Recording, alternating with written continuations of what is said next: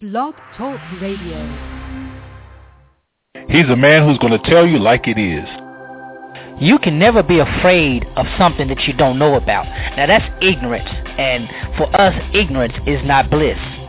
He's a man who's not afraid to talk about the real issues and not skate around it.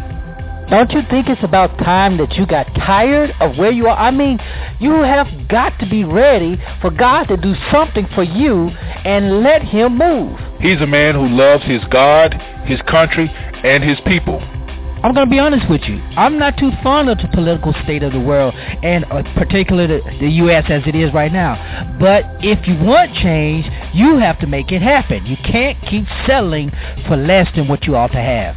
He's a man who's sowing seeds of life, love, and liberation to anybody who's willing to hear. There comes a point in time where everybody just needs to shut their mouth up and listen to God. And God is the one who will lead us, and God is in all truth. He'll tell us everything we need. That covers every area, every facet, from politics to church to you name it. God's got it covered. He's a man that seeks the heart of God for the people of God. You're listening to Zero Today with Pastor Lorenzo Neal.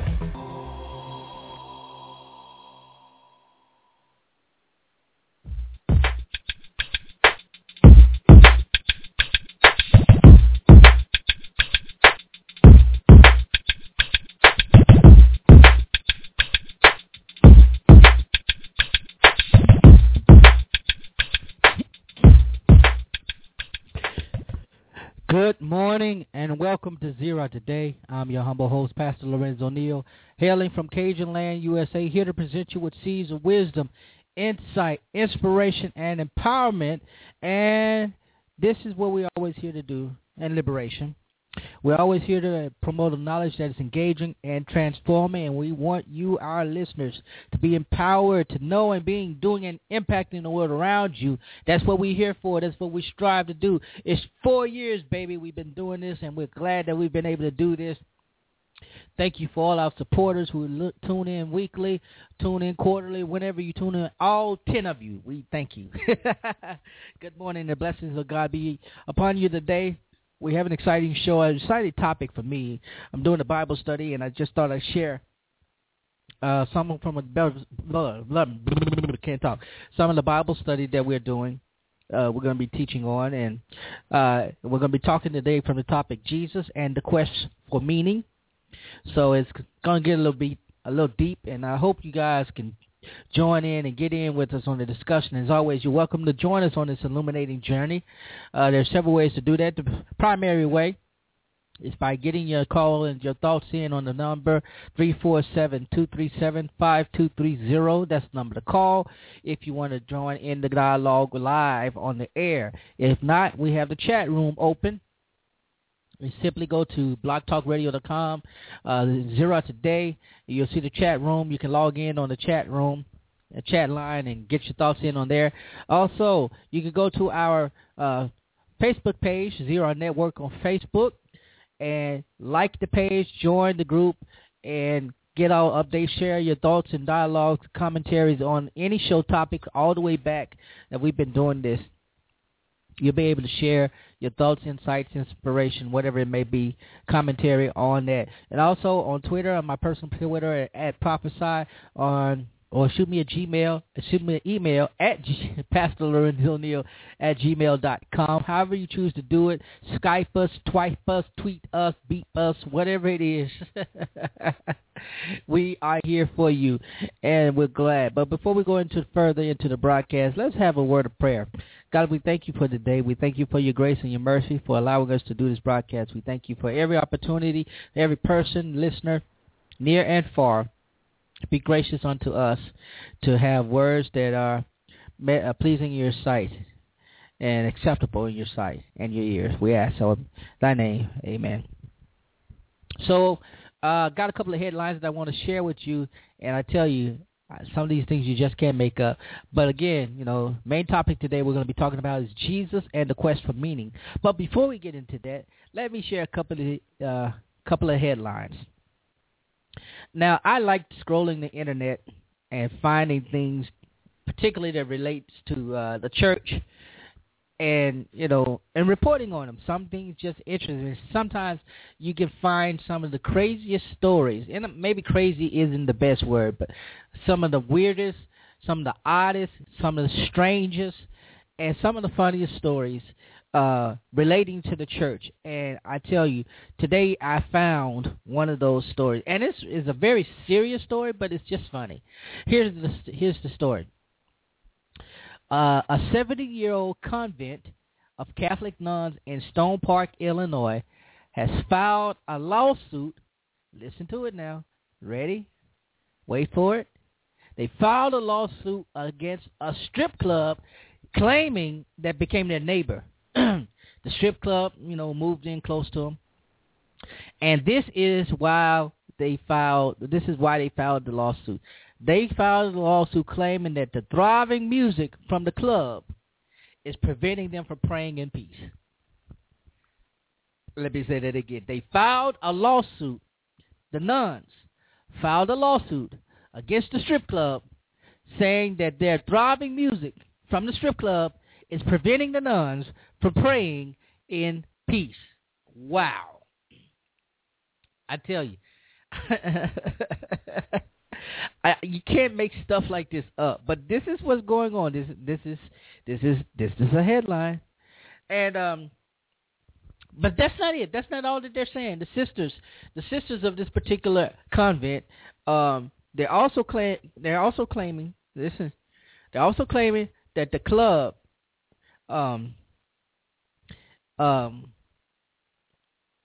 excuse me, I lost my train. Well, they're claiming several other things, but they're claiming that it's a hot seat of immoral activity, which I probably of course it's a strip club. It is a hot seat, but they're saying that the patrons of the strip club are promoting lewdness and of course alcoholism, and they get drunk, and of course sometimes they get a little too rowdy. They may fight. You're not saying that it is, but this is just they're saying that the strip club is bringing up more immoral behavior that was not present before, and they're also saying that this should probably be the biggest cause for the lawsuit, is actually violating the city ordinance, which says that no adult entertainment venue should be within 1,000 feet of a worship facility or anything like that, a worship place of worship. So I mean that is probably the legitimate part of the suit. But these sisters are filing suit against a strip club, and I'm like, wow. But I have to commend them. I really do have to commend them because of the fact that they are standing up for what they believe, and if it is violating their vows in some capacity, maybe they're getting a little too hot and tempted. I don't know. Perhaps I'm quite sure that it is interrupting their prayers, because in convents and in seminaries and in monasteries, they have the hours of prayer, and it depends on. I didn't find out what order this particular convent is affiliated with. If they're with Franciscan or Benedictine, there are different orders and different affiliations that they could be, and I didn't find that one. I'll do a little more research on that. But anyway, do you think they're right in filing a lawsuit against the strip club? And what do you think the effects of the strip club? How is it going to affect the strip club? Now, this happened before down in Florida. A similar incident happened. And it was ruled. The verdict came against the nuns in that case, and the reason was because they had insufficient evidence but it was ruled against them, so they didn't win on that particular case. But I mean, just within the zoning ordinance violation, I think they may have a good case. And my question is, how will it affect the strip club? How will it affect the patrons? Are the patrons even aware that there's a monastery or a convent by the strip club? And think about it, 1,000 feet isn't far. It's not a long distance when you actually, if you try to put it visually, it's not a long distance. So the question is, how can you tell there's a convent there? I'll give you an example. Here in Jackson, there's a Carmelite convent. Carmelites are well known for contemplating and meditation and things of that nature. And I visited the convent, but however, you would never know that it is a convent unless you were going there. It has a small sign out there that just says, Carmelite convent, but most people never pay attention to the sign because, again, the sign it's not a big bright sign, and the grounds are well kept. It looks like a house. You see a little chapel, but then there are 4 other churches literally right next to it, and so it just comes across as just another small church, not a convent. And across from that, there was.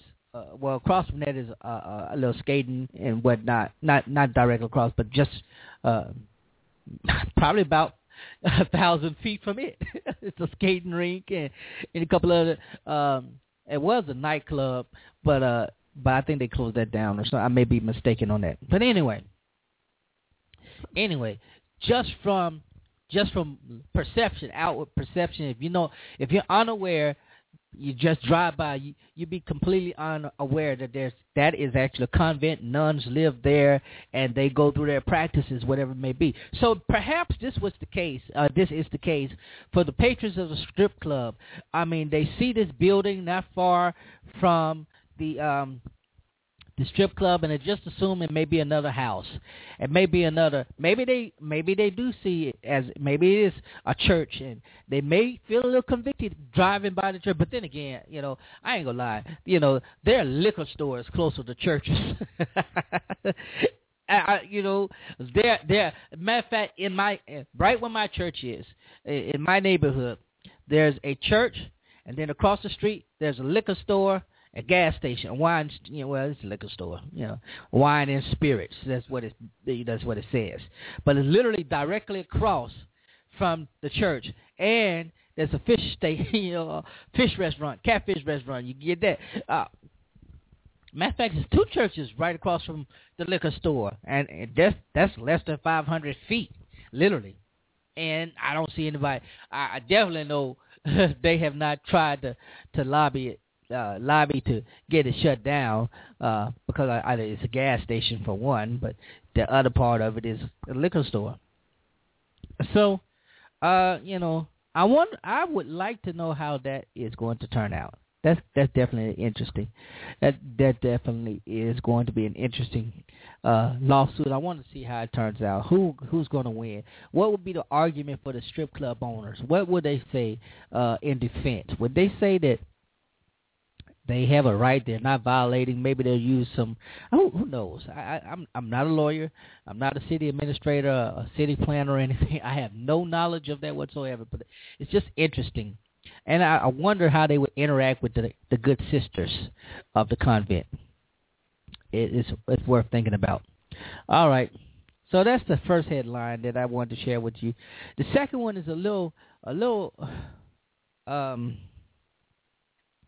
I don't even know how to categorize this one because it's one of these church things that you just wish never happened. So here's the headline. Fellowship Church in Grapevine, Texas. If you're not familiar with that, it's led by Pastor Ed Young, Jr., his father pastors Second Baptist in Houston, and both of them are mega churches for thousands of members. I know Ed Young Jr. his church has at least 5 different campuses across Dallas area, the Dallas Metroplex area, and one in Miami.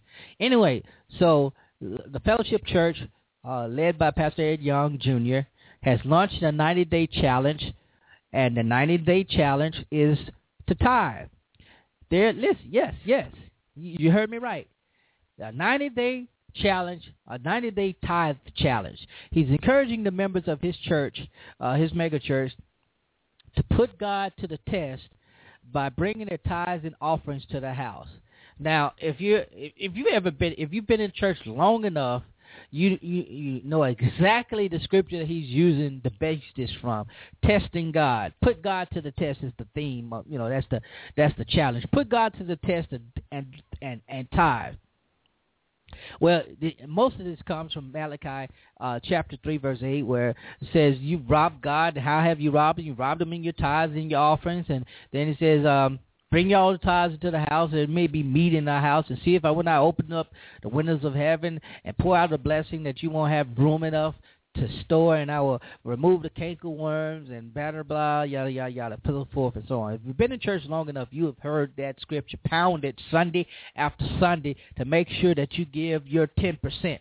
And that if you don't give your 10%, some have gone so far as to say that you are cursed. We're the cursed because you don't tithe. Now, I do not ascribe to that. My particular interpretation of scripture regarding tithing is that because we believe that Jesus fulfilled the law, tithing is no longer a law.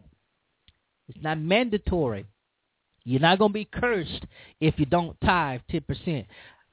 I believe personally, and Jesus described that along with Paul, reemphasizing that the offering is sufficient now, whatever the offering may be.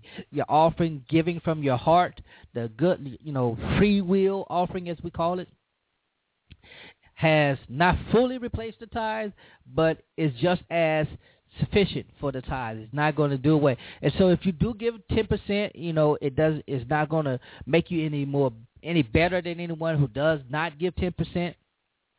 If you give 10% or more, doesn't necessarily mean you're going to be blessed or not greater. And if I'm wrong, y'all prove that to me in Scripture. I love to hear that. I love for someone to correct me. But from my reading in Scripture, from New Testament. Now, the Old Testament is there. It's definitely there in the Old Testament. And, yes, it's addressed in the New Testament, but it's not addressed as a command. It's addressed in passing and not as a command. And there's no way to infer that they were drawing from the same idea, because Paul, if he did, he'd be contradicting himself. But anyway, so the 90-day tithe challenge is that if they committed to tithe for 90 days and God didn't hold true to his promise of blessing them, that the church refund 100% of the tithe to the person. Now, that's amazing. I'm going to tell you right now, Lord, have mercy. If God did not fulfill his part of the bargain, Ed Young has obligated his church to refund the tithe. Now, I know Ed Young and his church is pretty sophisticated, so I'm quite sure they have a system, accountability system, monitoring system to see who tithes and how much they tithe, and to see, all of that stuff. Now, the question I have, well, how would you be determined? What determines what is the blessing from God? What does that determine? Okay, so they tithe, they get what?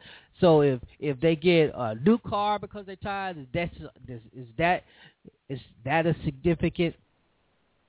Is that a sign that they were blessed, or they get a new house, or they close on a loan or something, or they get they tithe 10% and they get back 50% of what they tithe from somewhere else? I mean, I'm just saying, what is the means of saying how the blessing was? That's what I'm trying to get to. I believe in giving.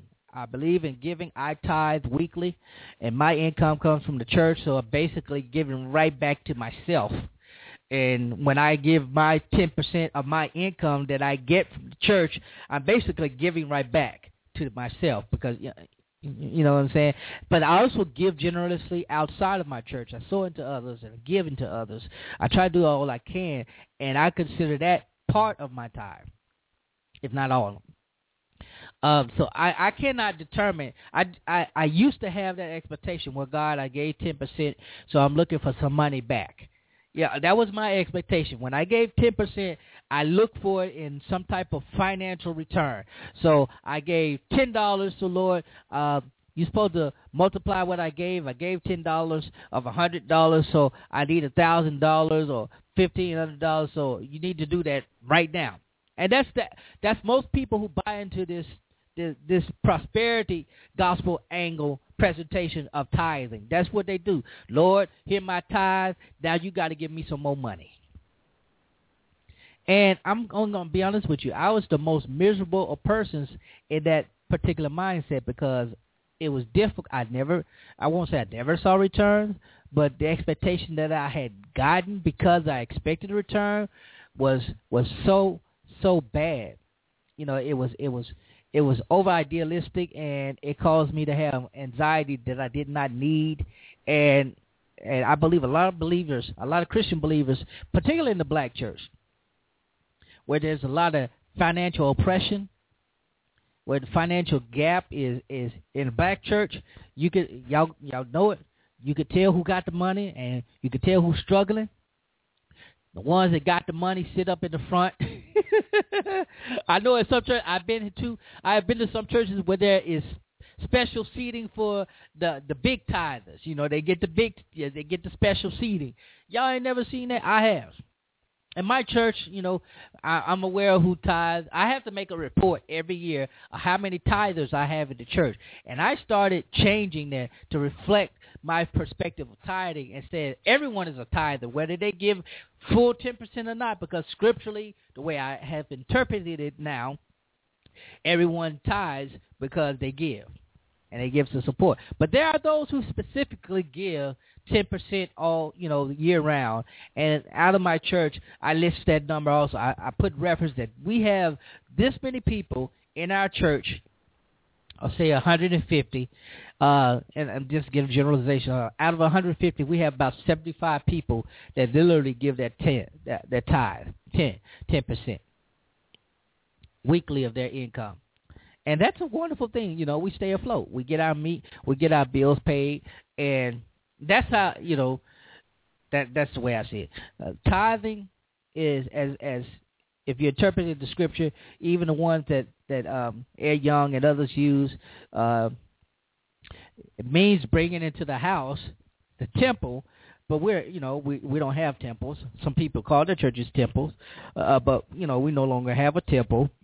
And so by bringing the resources into the house, in that day it was meant to take care of the Levitical priesthood, the Levites, and those who worked within the temple to make sure that they had their food and all that stuff, because that's what the tithe was set aside for them. And in our New Testament day, you know, the finances that we take in, if churches have a support staff, that's what it's for. My members know my salary. My members know we do a budget annually. We give finance reports weekly, accessible to every member, so they know what's going on. Nobody's left in the dark. Pastor's not left in the dark. Pastor, you know, I can't take the tithes. But I've been to church where, you know, the tithe goes directly to the preacher, literally, plus the love offering and plus all of that stuff. But you know, anyway, I just thought that was interesting, and apparently it's becoming a trend. If you Google 90-day challenge, you're going to find churches doing this quite a bit, and it is nothing more than an annual fundraising drive. You know, that's just what it is to me. I just see it as another fundraising, you know, and I'd rather them just say, look, we got this budget we need you to help us meet, and the specific projects we're trying to get accomplished, and just give and help us do it instead of coming up with a gimmick. And I don't like gimmicks. I don't use gimmicks. I never have. I don't preach, you know, gimmicks while they attract and bring money in, you know, when they're not used for the purpose that the gimmick said is for, you know, there is no accountability for it. In other words, you know, basically he doesn't say why he wants to, why do you want the members to tithe for 90 days? I know personally, this is the summer month crunch, so every church across the country, they got this little crunch from June to August or September. That's money is tight. That's just the way it is. People are taking vacations. They're doing all this kind of stuff, So money gets tight. Donations go down during the summer months. That's for any church. Attendance goes down. All of that goes down for any church. But so pastors, you don't need a gimmick. Just be honest. I try to prepare. I do forecasting with my board. My commission on stewardship, my ministry on stewardship and finance. We forecast. We go back and we see what we had from this time last year, and we say, okay, we know what we need to do, what we need to bring in, and if we're short, I just simply say, listen, I just make the announcement and say, look, we need you to assist us more because we're not meeting our obligation, or we're short in this area, or we're going to be short, and we need you to help us. The downfall, and that's just be honest. People give when you're honest, but when you have a gimmick like such, why it may be encouraging, it may be a way of encouraging those who haven't contributed or tithed to do so, but it also, if you have no means of accountability, and I'm not saying that he doesn't have a means of accountability. Maybe Ed Young shared it with his congregation what the funds would be used for. I hope he has.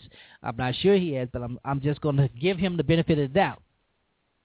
But for most persons, when they ask for tithe, there's no accountability on their behalf for the people who give them money, and that's what's hurtful. So, anyway, I rambled long enough.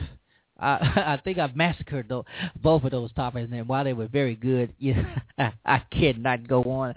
I got to get into the topic of the day because it is very, very interesting, and I hope that you will chime in on this topic as we discuss Jesus and the quest for meaning. And we're going to get a little deep. We're not going to get too deep, but enough to get you to thinking, something to chew on, just to sow the seed to you, so you can get an idea of what a greater, deeper relationship. So we're going to take a break, and when we'll come back from the break, that's what we'll be discussing. Be right back.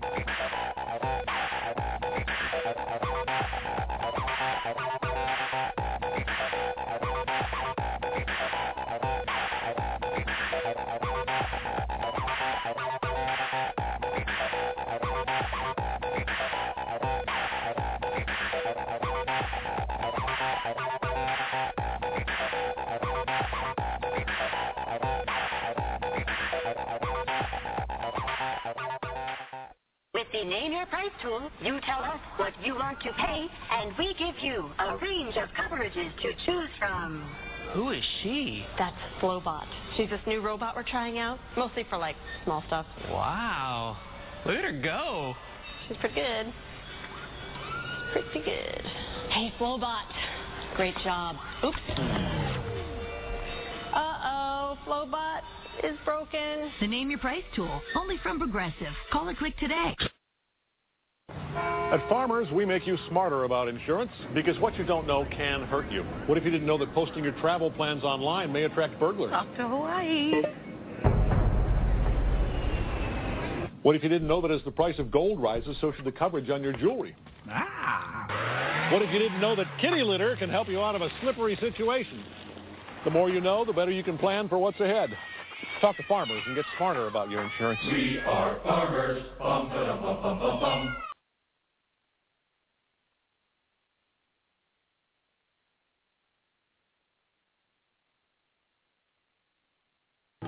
Suits today aren't like suits from yesterday.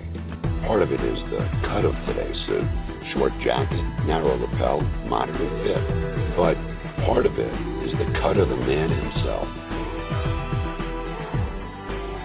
Because today, it's not so much the brand of suit that defines the man, as it is the brand of man who wears it. You're going to like the way you look. I guarantee you. Friends, there's nothing as soothing as having a sweet aroma penetrate all of your senses. Peacock, the newest candle fragrance by He-Centric, is that aroma.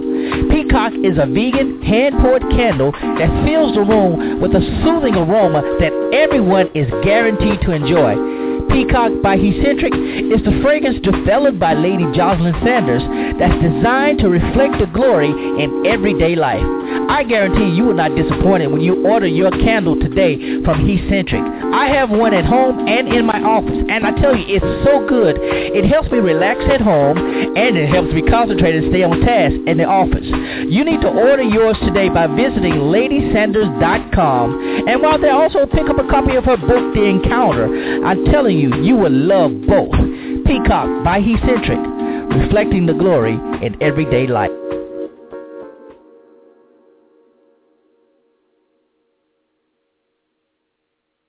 Those of you who've listened to my show realize that about a year ago, a little over a year ago, my computer crashed on me, and I thought I lost just about everything on my computer, all my important files and documents. But then I remembered that I had security. I had my files backed up automatically by Carbonite.com. Now, here's the good thing about Carbonite.com. They have the same encrypted technology that is used for security, e-commerce, transactions, all that stuff. They got it, right? And then they house it in state-of-the-art data centers that's guarded 24 hours a day, 7 days a week. I wasn't worried because I knew my files were automatically backed up. And here's the good thing. I didn't have to worry about retrieving them either because I could access my files from any computer anywhere in the world.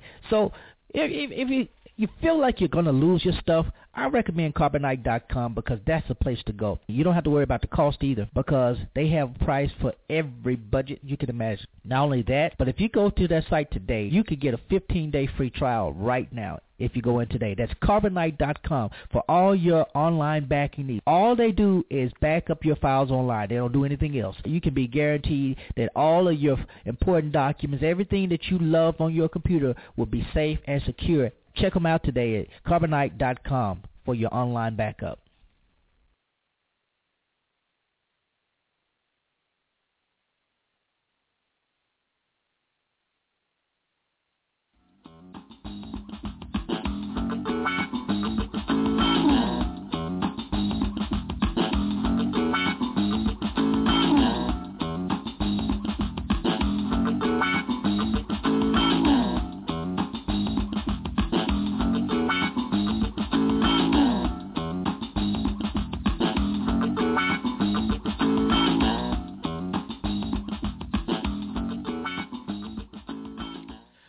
All right, welcome back to Zero Today. Again, I am your humble host, Pastor Lorenzo Neal, and today we're going to be this second segment. We'll be discussing Jesus and the quest for meaning. We're drawing this from a book that I've had for some time, and I just started using in a Bible study. I started a Bible study yesterday, a study during our group Bible study at the church with the same title, and drawing from Dr. Thomas West, who's a noted scholar and professor, seminary and theology professor, and he uses this book with the same name, Jesus and the Quest for Meaning, to introduce students into to theology but the underlying thing is that he presents this in light of the new developments in theology. There's, as we discover more, as we learn more, as we uncover more in the ancient writings, we find it a lot more challenging to the religious connotations and experiences that we have been taught. And since I'm all about empowering, and I'm all about in enlightening and illuminating minds, one of the things I do, sometimes intentionally, sometimes unintentionally, is to challenge sacred cows in church, in religion. Because the idea that, most Christians, particularly black Christians, we have been churchdanized instead of Christianized. We are baptized into the church, and we adopt church ways, and we envelop our entire lives around church and the ideals that we gather in church. And in church, we learn the basic Sunday school lessons, And I shared this, I shared this on my Facebook page, and I shared this with you, my audience, that if we were, as preachers, were to stop doing redaction preaching, which is basically taking stories and then preaching them in a ways that our audience will not be offended, then we actually do more harm that way. Think about in your Bible school and your Sunday school and vacation Bible school, you learn all the stories. You learn the gospel, you learn the Bible in stories, and those stories get embedded into you. And 9 times out of 10, and most individuals never move beyond the stories that they learned in Sunday school, and they interpret Scripture in light. They interpret Scripture from that perspective. The preacher, same way. 9 times out of 10, never moves beyond what they have learned outside of seminary. I'm not talking about the ones who go to seminary, because the ones who go to seminary, sometimes almost lose their religion altogether, almost lose their faith. And that's why there's this argument about going to seminary and whatnot, or cemetery school, as I've heard it been called. I am a seminarian, and I have going to seminary was probably one of the best things that happened to me as far as my religious vocation, because I went to an African Methodist Episcopal school seminary. I went to it on the college of a historically black campus, college and university, but one of the dean of the seminary I went to, Dr. James Hooper, who was presiding elder in our Zion, and the dude this guy is just phenomenal theologian, and tapped into some of the greatest minds, Dr. James Cone, Dr. Cecil Cone, Dr. Aubrey Hendricks, Dr. Henry Mitchell, and I can go on and on of some of the greatest minds that I've been able to tap into personally, in person, not just through their literature, not just through their lectures, but, to hear them, listen to them, dialogue with them. And it had changed, it helped shape the pastor that I am today, as far as challenging the traditional view of Christianity that we have been taught, or we continue to be perpetuated. I'm not a heretic. Neither am I one who is far from the faith, but I am the one now who has a greater illumination of how Scripture and its role in my life, and church and its role in my life as a pastor. But most people never get beyond that. Most people, they get into the church and they never get beyond that. But they still have this desire, this yearning for meaning. They still have this quest for meaning. They want to know what is the meaning of their life. And so I'm going to present this in a couple of ways. I'm going to present it from two perspectives, from an existential perspective, which is what I'm drawing from largely, and from a linguistics perspective, because as Christians, we draw meaning from Scripture. As pastors, we draw meaning from Scripture and attempt to relay that meaning to our listeners, our audience, by way of the sermon. So I'm presenting it from those two perspectives. And from both of those perspectives, from the linguistics and from the existential, it all comes back to the same concept of meaning. And before we have a quest for meaning, we must understand what meaning is. And if we go from just the existential perspective. If we go from the existential perspective, then we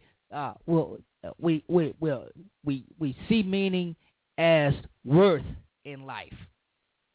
What is life worth? And yes, we find that in Scripture. We find in Scripture life can be worth a lot. There is worth in life, particularly in Ecclesiastes. That's one of the deepest books even though it's depressing to read. But you find that the author here, the preacher, the one who wrote the book of Ecclesiastes, the preacher has come to the end of his life, and in the end of his life, he has determined that it's basically nothing. It's vanity. It's empty. And it's empty because he had done all of the things that should have been fulfilling, and they weren't fulfilling. And he came to the end conclusion that the only fulfilling thing, the only meaningful thing is to know God. Knowing God is more fulfilling than acquiring anything else.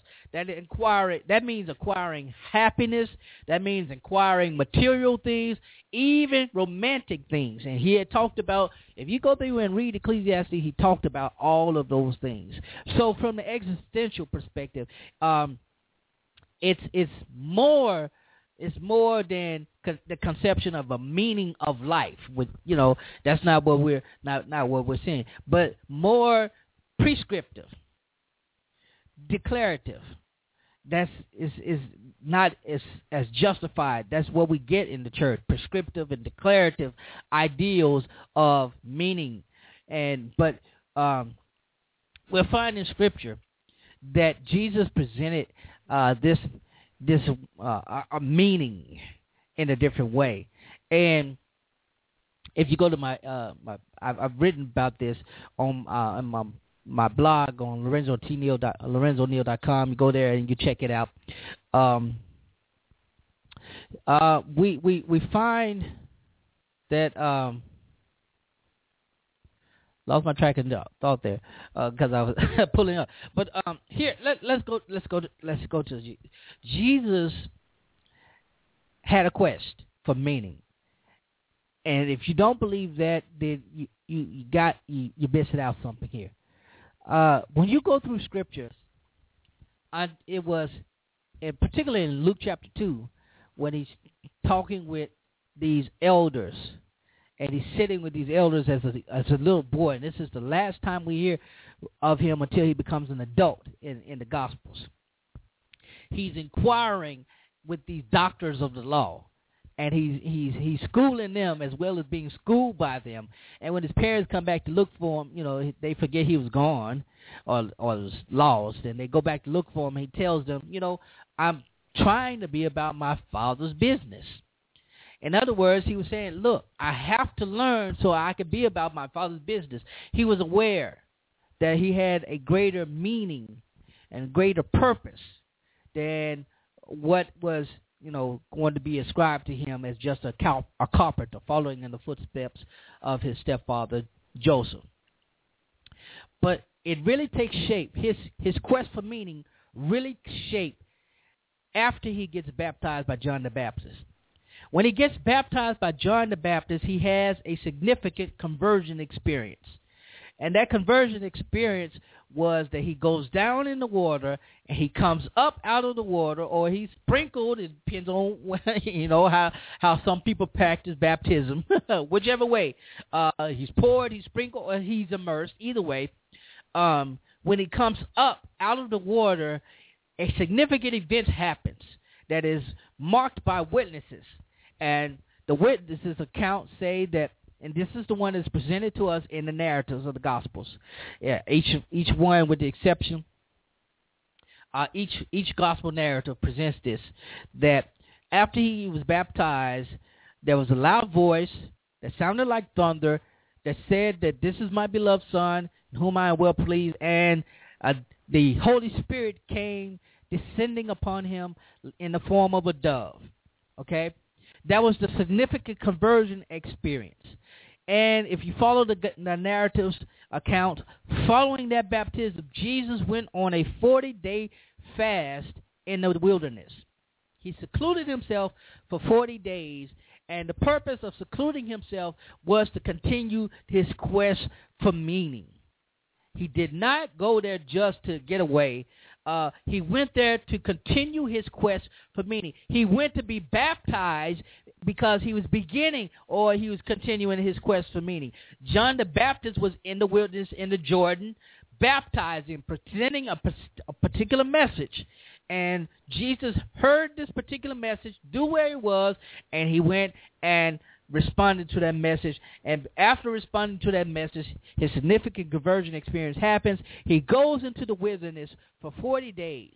Now, this is where it gets really interesting. Having come out of this fast for 40 days and 40 nights, he gets tempted of the devil. And you know, the way we have been taught, it was only 3 temptations. That's it. Jesus was only tempted 3 times in his whole life. That's not true. It's not accurate. But we teach it like that because that's the way that's the way people read it. You know, the scripture, the gospel narratives are not a chronological history of Jesus. So, you know, anyway, he gets this temptation where the devil comes to him and tempts him with bread. He says, you know, you don't live by bread alone, by every word of mouth.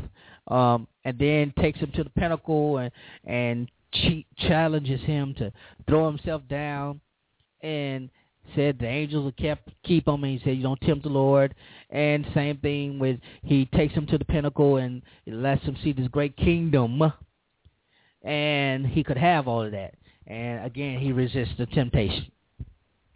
But the quest for meaning is the key to understanding Jesus' ministry. Because once he completes that quest for meaning and he overcomes those temptations, he goes back into the areas of Galilee, villages and towns around Galilee, and picks up the same message as John did and tells people to repent because the kingdom of heaven is at hand. He doesn't do anything else for a number of times before, but he teaches and he preaches the same theme as John the Baptist: repent. The sense of urgency that he garnered after having those 3 experiences: the experience of being baptized and the conversion experience with God speaking and the dove coming, the Holy Spirit coming. He has that. Second experience is going into the wilderness for 40 days, and some people say nights. So let's just say 40 days. 40 days, 40 nights. He goes there and he's alone, and then immediately after doing that, he's tempted.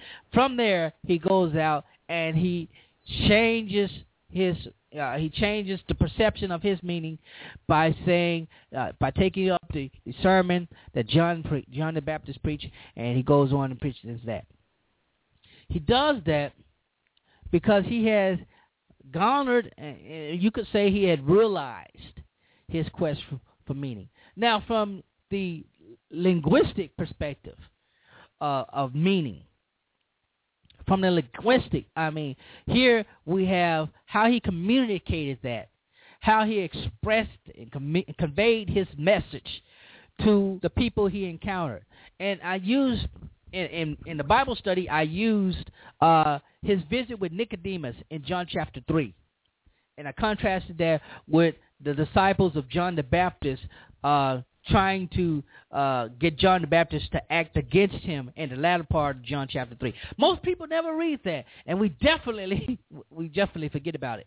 But in John chapter 3, when Nicodemus visits Jesus, Nicodemus acknowledges that Jesus is a scholar, a teacher, and one who received such by God alone and not through training. And he says, we know you're a teacher sent from God because no man can do what you're doing except they come from God. And that's acknowledging that. But Jesus, in his first statement, says, truly, truly, I say to you, unless a man is born again, he cannot see the kingdom of God. And this initiates a dialogue between Nicodemus and Jesus that has been grossly misinterpreted for a long time regarding how Jesus communicated this idea of meaning and the quest for meaning and conversion in this dialogue. Jesus says, look, you must start from the beginning. You must be born again. Born again is, we made that into an evangelical term of accepting Jesus into your heart as Lord and Savior, and that's unscriptural in all of itself. I'm not even going to get into that. That's a whole different thing. But Jesus acknowledges his own conversion experience, his own means of grace, his own means of coming and questing knowledge. How does he do that? He simply says, when Nicodemus said, well, how can that be? Does a man need to do this again? And Jesus said, no. Simple man is born, the spirit and water. I'm not even going to try to quote it right. Maybe I should. Let me get my Bibles. Let me get my Bible out here. I'm going to tune up and take it on home. Yeah. No, I'm just kidding. But here in John chapter 3, and had it just a second there. John chapter 3 and verse blah blah blah yada yada yada. In verse 6, verse 5, 6, 7. It says, that which is born in the flesh, truly, truly, I say to you, unless one is born of the water and the spirit, he cannot enter into the kingdom of God. That which is born of the flesh is flesh. That which is born of the spirit is spirit. Do not be amazed that I said to you, must be born again. The wind blows where it wishes. You do not hear the sound of it. You do not know where it comes from or where it's going. But everyone who is born of so is everyone who is born of the spirit. That's deep. And Nicodemus still misses that because he is simply trying to stay within his sphere of revelation. Nicodemus's sphere of revelation and relationship was by the law. He was a Pharisee, so he understood things in relation to the law, keeping the law, observing the law, making sure others observe the law, and penalizing them for not doing so. That was his reference point. That was his point of reference. And Jesus was trying to get him away from that point of reference regarding the law. He himself thinking he was Jesus fulfilling the law. And I believe we need to do that today. I believe Jesus is still trying to get us away from the reference point that we're used to. The reference point that we're used to in our quest for meaning is the church. We go to church to get a word. That's the common thing. Go to church. You need to get a word from God. Go to church. But that is not fulfilling the quest for meaning. You're not getting a meaning. You're getting someone's interpretation of a book or a message, or an idea, or a concept, or a doctrine, or a belief, or a social issue, or a political issue. That's what you're getting. And it's within that sphere that Jesus is trying to pull us away from in our quest for meaning. Just as Jesus pulled away from his parents when, he stayed behind at the temple and he sat among the doctors and he learned, he said, I must be about my Father's business. Even so, that is how we are to be today. He's trying to pull us out of that sphere at that reference point, that frame of thinking, so much to the point, so we can get to the point where we rely on what he is attempting to share and draw, and that is the spirit, and that is the spirit. Now, how did he communicate that? Well, of course, through the gospel narratives, and you got to understand the gospel narratives. I'm not dealing with the rest of the New Testament because those are largely Paulistic, and Paul had a slightly different, if not altogether different, perspective of spiritual things than Jesus did, and a lot of times we get mixed up with that, and it has damaged the church quite a bit because there's this big contradiction between Paul and Jesus, and it's really kind of hard to put them together. I got a caller. Go ahead with your comment. Okay, guess they didn't have a caller. Didn't have a comment. All right, so I'll just get back to my commentary. But anyway, in our quest for meaning, if we put our frame of reference strictly for meaning, if we put our frame of reference for meaning strictly within our church experience, we limit ourselves from being completely fulfilled. And yes, we asked about what is my life and what is my purpose, what is my destiny, and I I get tired of people using Jeremiah 29:11, and I'm just saying this as a personal frame of reference because contextually it's incorrect the way we use it now. We don't use it in context. Yes, God knows His plan and purpose for us and all of that, and it's good to have, as far as positive outlook in that, things of that nature. But that doesn't say that just because He's aware and He knows that that's your quest for meaning. Does not say that. You need to find your quest for meaning. How do you go about doing that is the question. How did Jesus go about doing that? We stated that Jesus got away. He went and He fasted for 40 days. He went and sought out the quest. He went on a quest. He did it by fasting. He got away. He went into the wilderness. It was a quest not to gain something or, a prize, but to be enlightened. That's what it was a quest for. And I think in our church arena now, we have few people seeking enlightenment and more people seeking just experiences. And the experiences have taken the place in most ways. They take the place of an authentic relationship, an authentic communicative relationship. Just as we quote all the time in Revelation 3:20, "Behold, I stand at the door and knock. And I'm knocking, and if any man open to me, I will come into him, and I will sup with him, and he would be." And I know I didn't quote that correctly, so, don't bash me on the head for misquoting. But it is, we have to be more aware. Here, yeah, I do have a caller. Hold on for a second. Here's the caller. Caller, you on the air? Hello? Hello? Okay. Missed that one again. Listen, if you want to get a comment in, caller 314, I'm about to click you on right now. Go ahead. Hello, can you hear me? Yes, go ahead. Oh, how you doing, sir? I agree with you about the. I got one question. Could you reference God as sitting in a seat? And then that's just different. That's a personal, because He said to me, "You are my chair," and I'm still trying to figure that one out. Say it again. But you are my chair. I'm your chair? What? Yeah, I missed it. I don't know what that means. I was just references to a biblical scripture. If you knew any scriptures that reference God as a resting place, or He rests on you, or He's your chair, or you the chair. A chair represents. He didn't say throne. He said chair, like a resting place.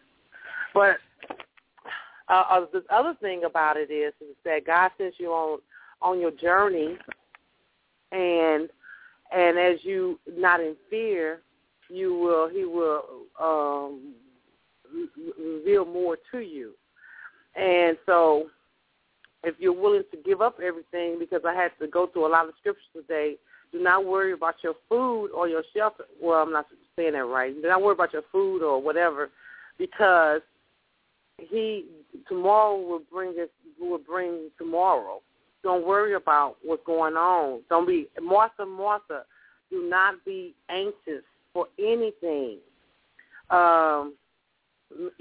There's a lot of scriptures that saying, let go and let God, and seek the kingdom first.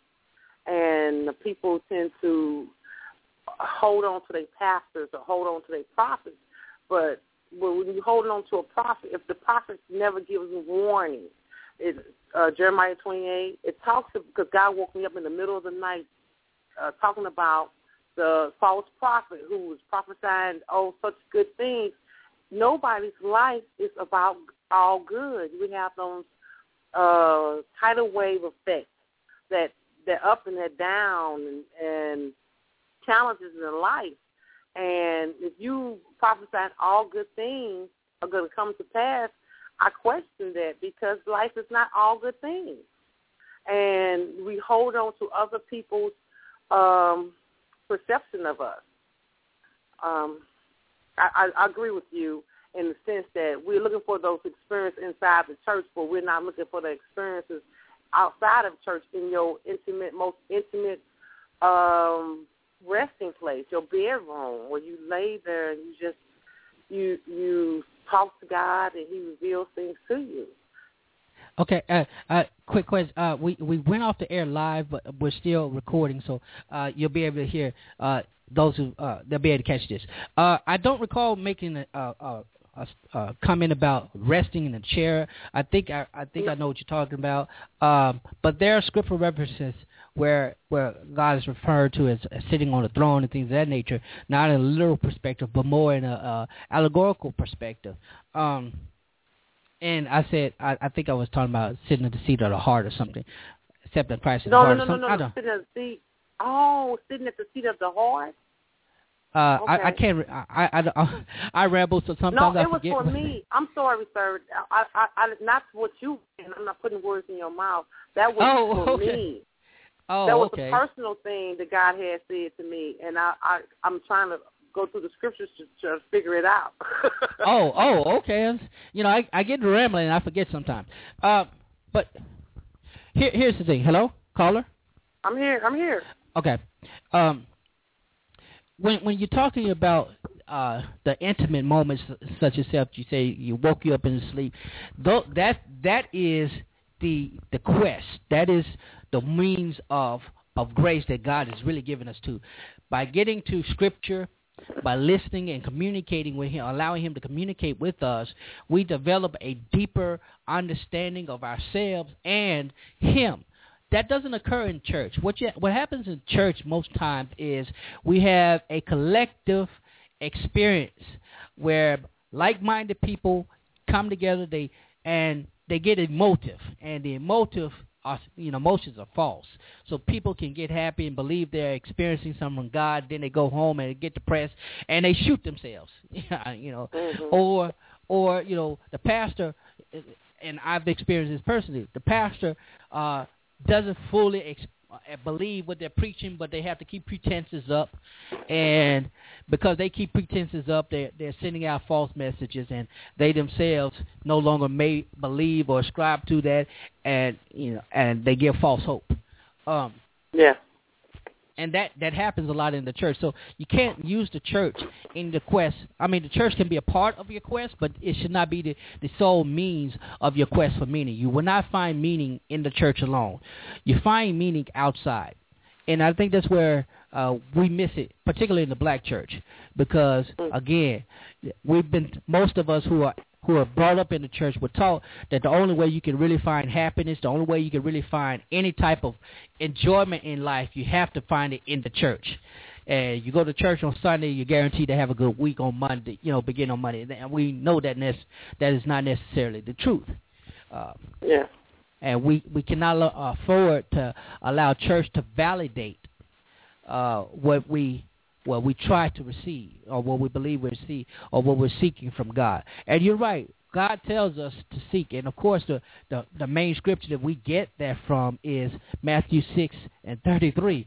Seek ye first the kingdom of God and His righteousness. But within the entire context of that speech,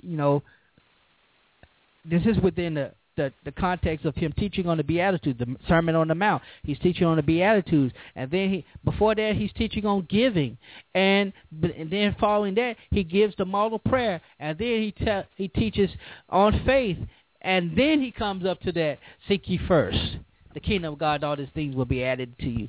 But we just take that part and forget about the other part, forget about the Beatitudes, forget about the being hypocrisy when it comes to giving and things of that nature.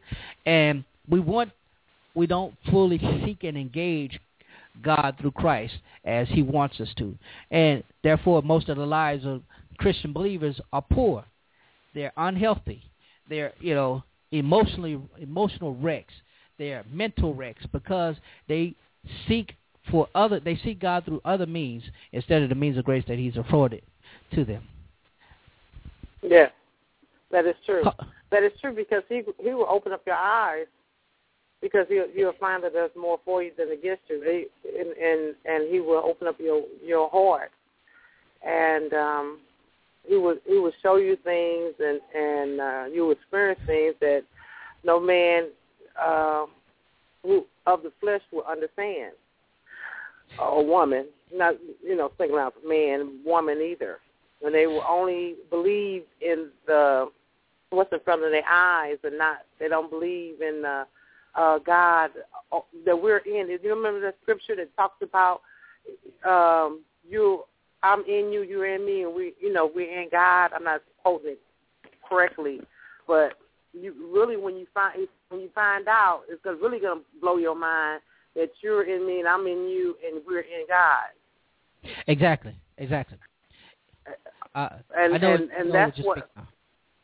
Oh, and that's what's going to blow. See, people don't understand that. They don't look at that scripture. They don't even talk about it as like they should, because once you realize that He surrounds you, and that's why how can you have eye on somebody without them being around you? How can you know what's in their secret? What happens in a secret place unless you're in them? That they're in you, and you can see everything they're doing. And how can nobody ever asks these questions? How can a God be our provider? He give us oxygen and food and love. We're in Him. I just think that's awesome scripture.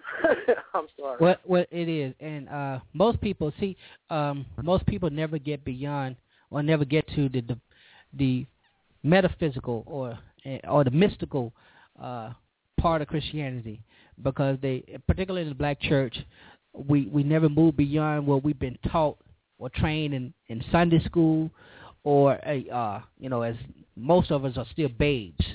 You're still on milk and never get to the meat of the word, as Paul suggests, and as the author of Hebrews suggests. So we have to desire that. We have to, and the only way you can desire that is to seek it. And the only way you can seek it is to know that you're entitled to seek it. God is not a hidden idea, as some would make him to believe. And while Christianity is a wonderful means of grace for some, getting out and seeking God, you'll realize that Christianity is more limiting than it is freeing. And once you get there, it changes your whole perspective on your life, and you become more fulfilled because you understand that God is willing to help you be more fulfilled in Him outside of the spheres of arenas that you have, came to know Him. You may come to know Him in church, but you don't have to stay knowing Him in church. And for some people, that is a scary thing. And as a pastor, I'm not afraid to say that. Church is a means of grace, but you get out of church doesn't mean that you get out of God. You're not going to miss God for missing church or not being.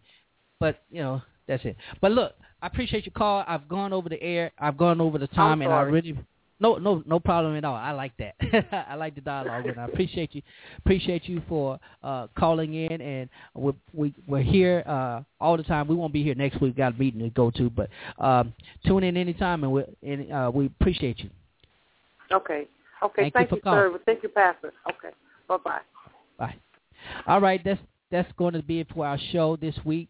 And thank all of you who listeners. Thank all of you who call. We're going to be back as Lord allows and enables us to do that. But till this is Pastor Lorenzo Neal, and we are going out. God bless you.